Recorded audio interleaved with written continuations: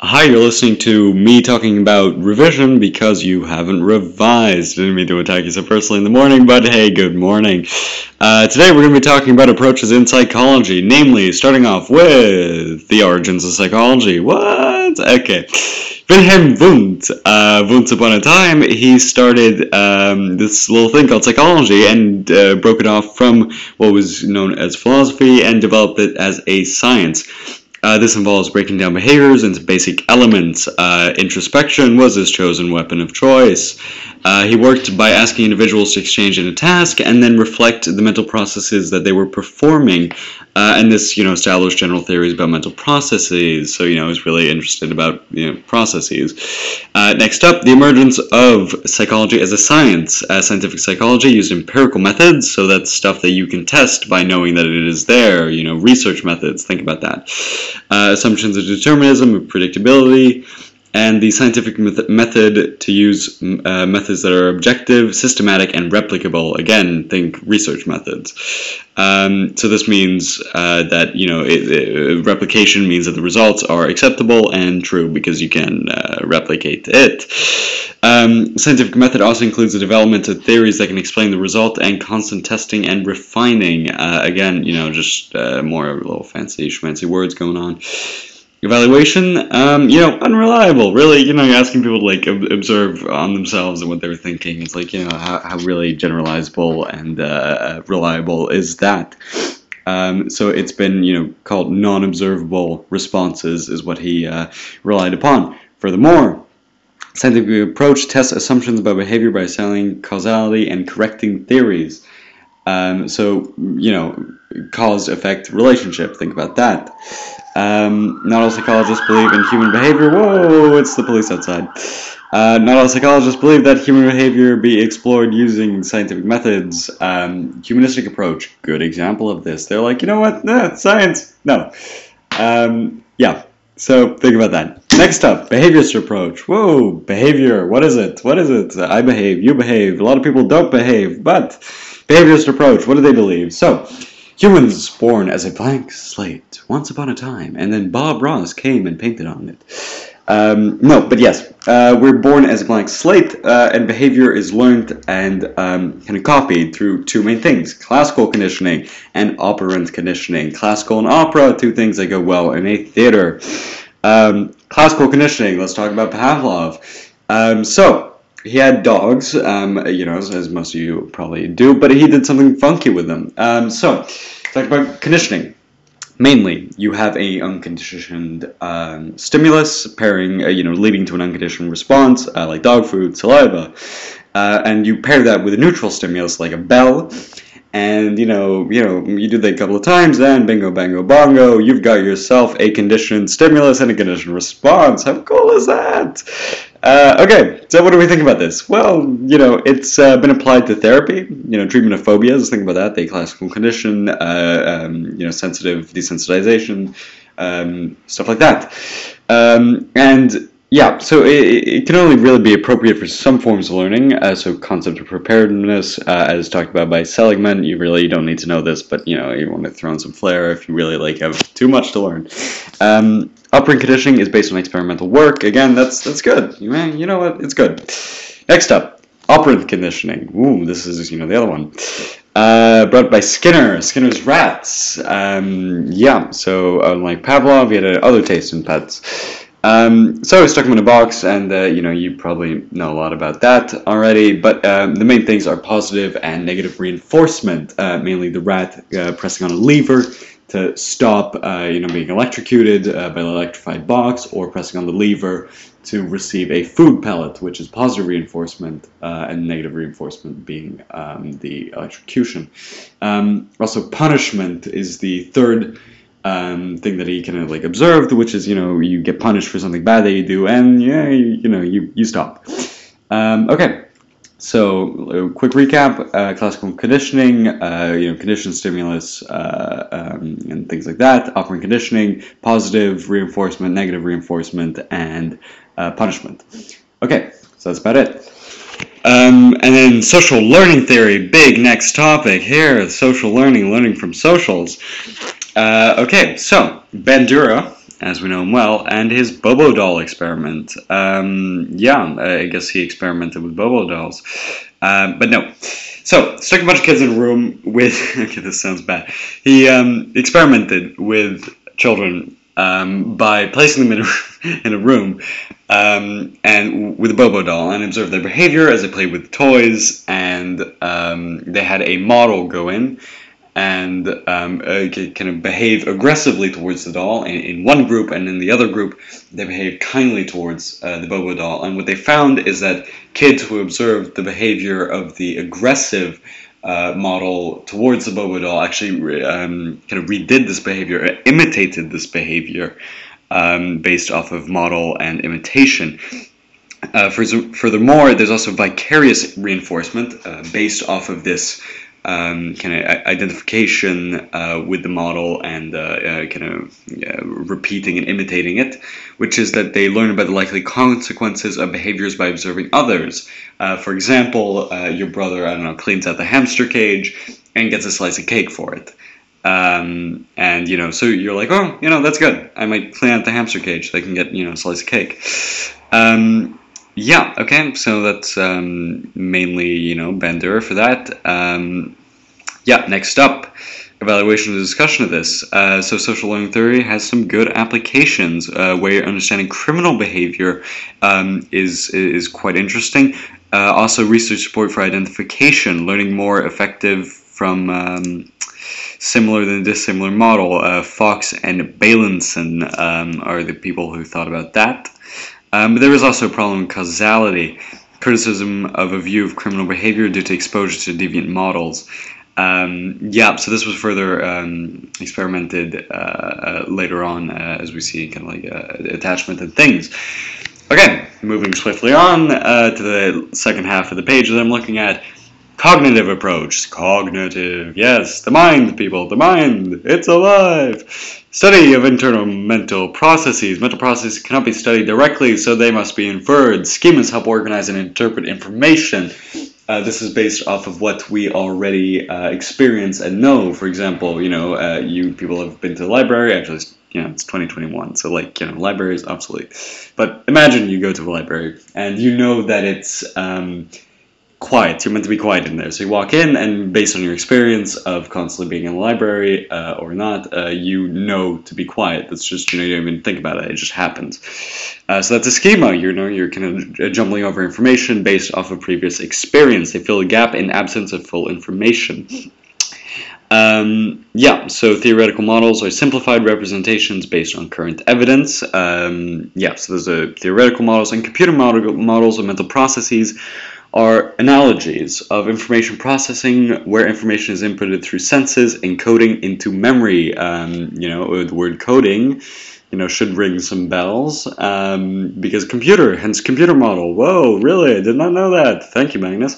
So it's based off a computer. The only issue with this is that you cannot really compare the mind to a computer. This is evaluation, write this down, because computers cannot forget. And that is the main thing. So we're not exactly, our brains process like a computer in terms of coding and storing, although retrieval and words as such are actually accurate. And this led to the emergence of cognitive neuroscience, which is the use of neuroimagery techniques to study the brain. Broca, the Broca's area, and finding the area of speech production in the brain, and furthermore, like fMRIs and ways to study the brain in that sense. So it has evaluation points, like everything else. It is very applicable to psychopathology. We talk about CBD and other types of therapy. And it's also scientific, very scientific. It's cognitive. You use fMRIs, EEGs, all that.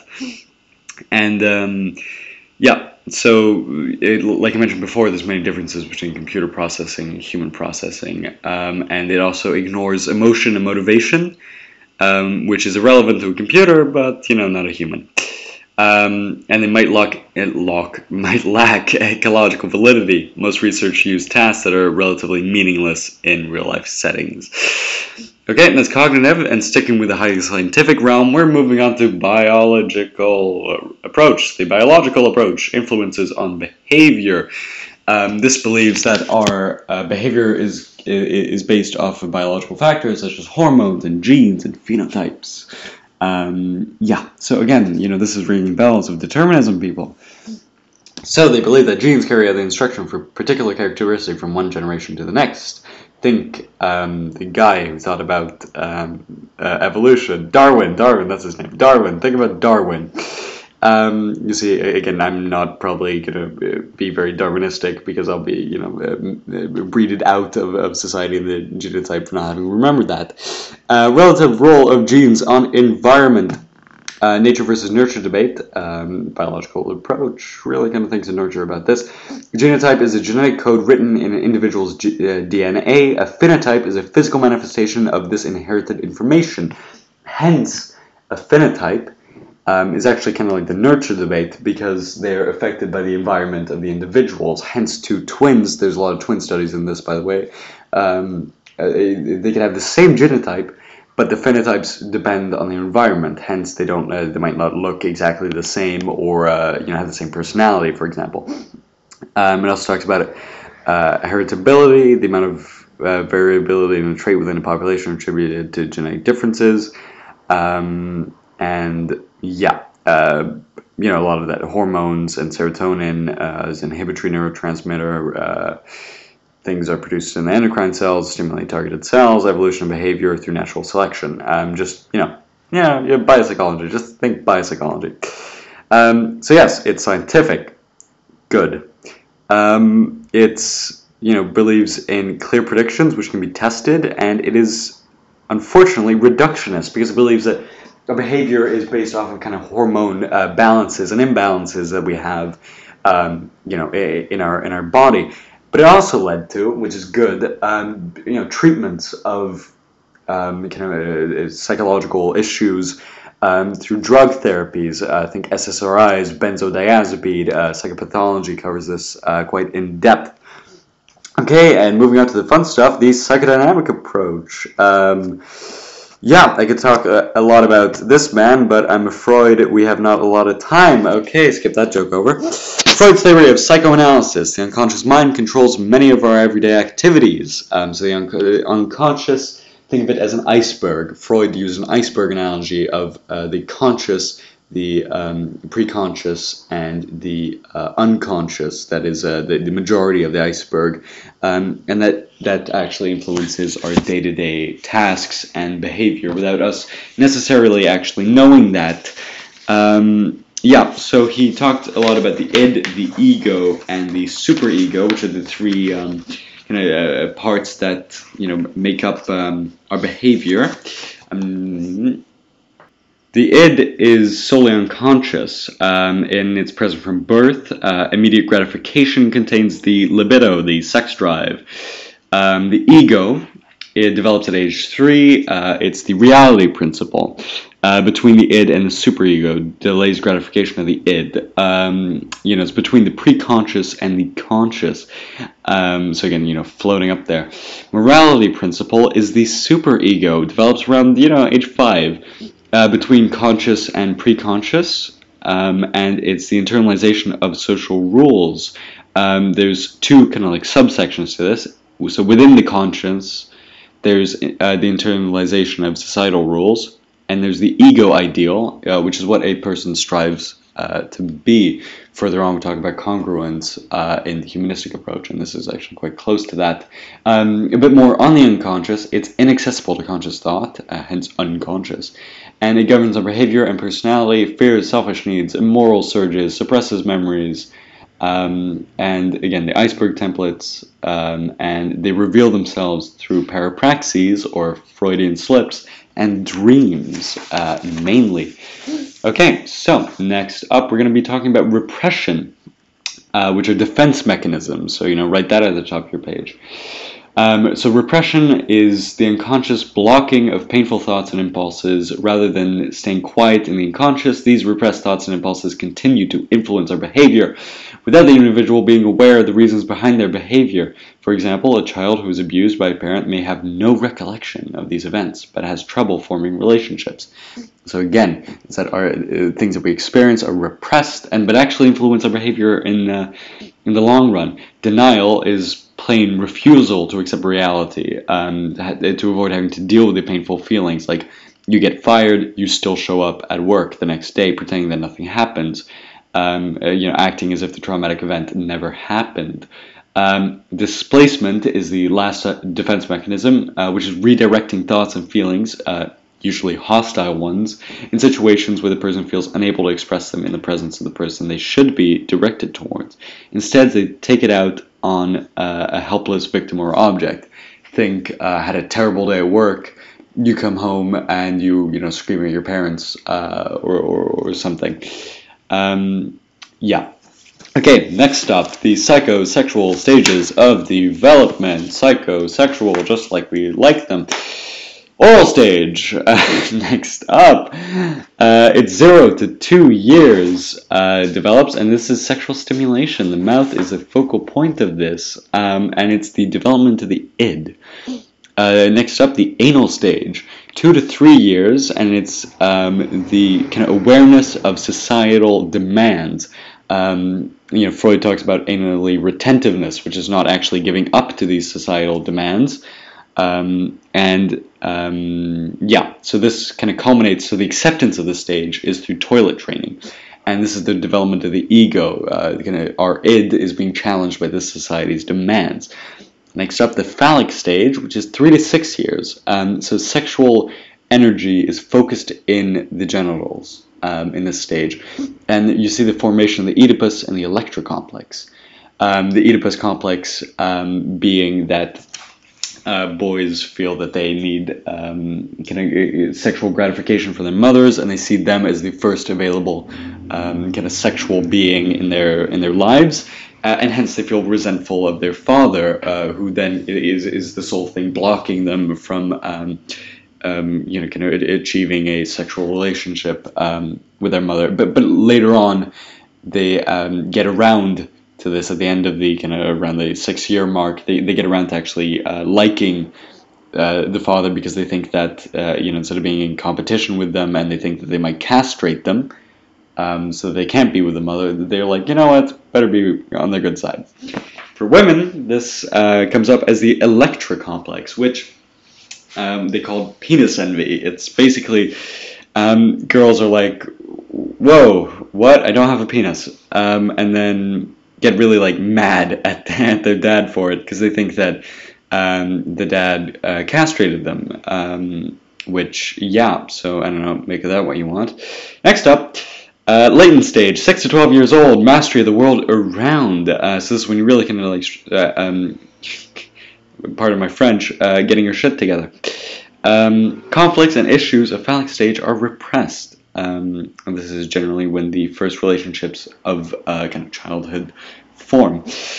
Genital stage is next up at 12 years old, and this is the fixing of sexual energy in the genitals, and this directs itself towards intercourse in adult life. So the libido fixes, again, like I said, in the genitals. Okay, next up, pardon the slight interruption, guys. I think that is actually it for Freud. Wow. Okay, next up, humanistic approach. Basic assumptions of this is they were like, free will. They saw everything else as being too deterministic, such as the psychodynamic approach, saying that our unconscious governs our behaviors, and we cannot even be born without an unconscious. The humanistic approach says instead of focusing on the origins of issues, it focuses more on where the person wants to be in the future, and looks at the person as a whole. Hence, it's holistic, the approach, and it refutes science in the sense that a lot of behavior and how people act cannot be defined purely on a scientific or biological basis, but more in the ways that they act themselves. Two main thinkers in this is Carl Rogers and Abraham Maslow. In the 1950s, they came up with this awesome little thing called the hierarchy of needs, goals, and motivations. Let's start off at the bottom of it. First, you have the physiological stage, which is breathing, food, water, sex, homeostasis, excretion, the basic needs of kind of human existence. Next up is safety, security of the body and development of resources, morality, family, health, and property. Love and belonging is the next stage, with friendships, family, and sexual intimacy being the main thing that we seek to be kind of accepted. And then esteem is next up, self-esteem, confidence of achievement, respect of others, respect by others. And if all of these are achieved, so you achieve one, you get to the next stage. And if all of these are achieved, you reach self-actualization, which is at the top of the triangle, which is morality, creativity, spontaneity, problem-solving, lack of prejudice, acceptance of fact. Yeah, that's cool. So, let's talk a bit more in depth about this.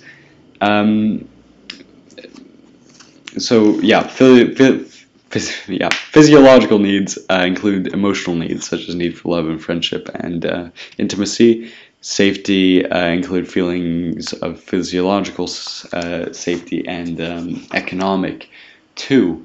Next we're going to be talking about congruence and incongruence, which are two kind of vital components of feeling accepted and loved to reach a final stage of self-actualization.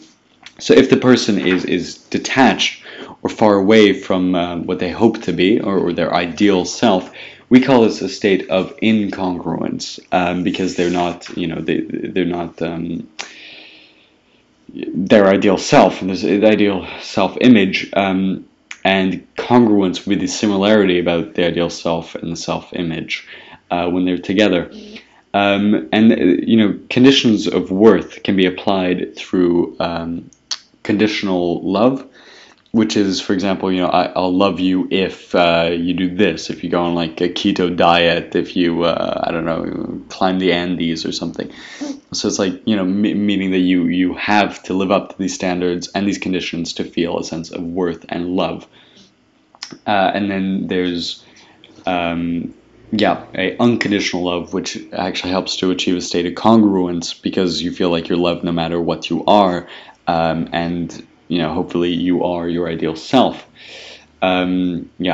So it is also humanistic, believing that the humans have a desire to grow and create and love and all that hippie stuff.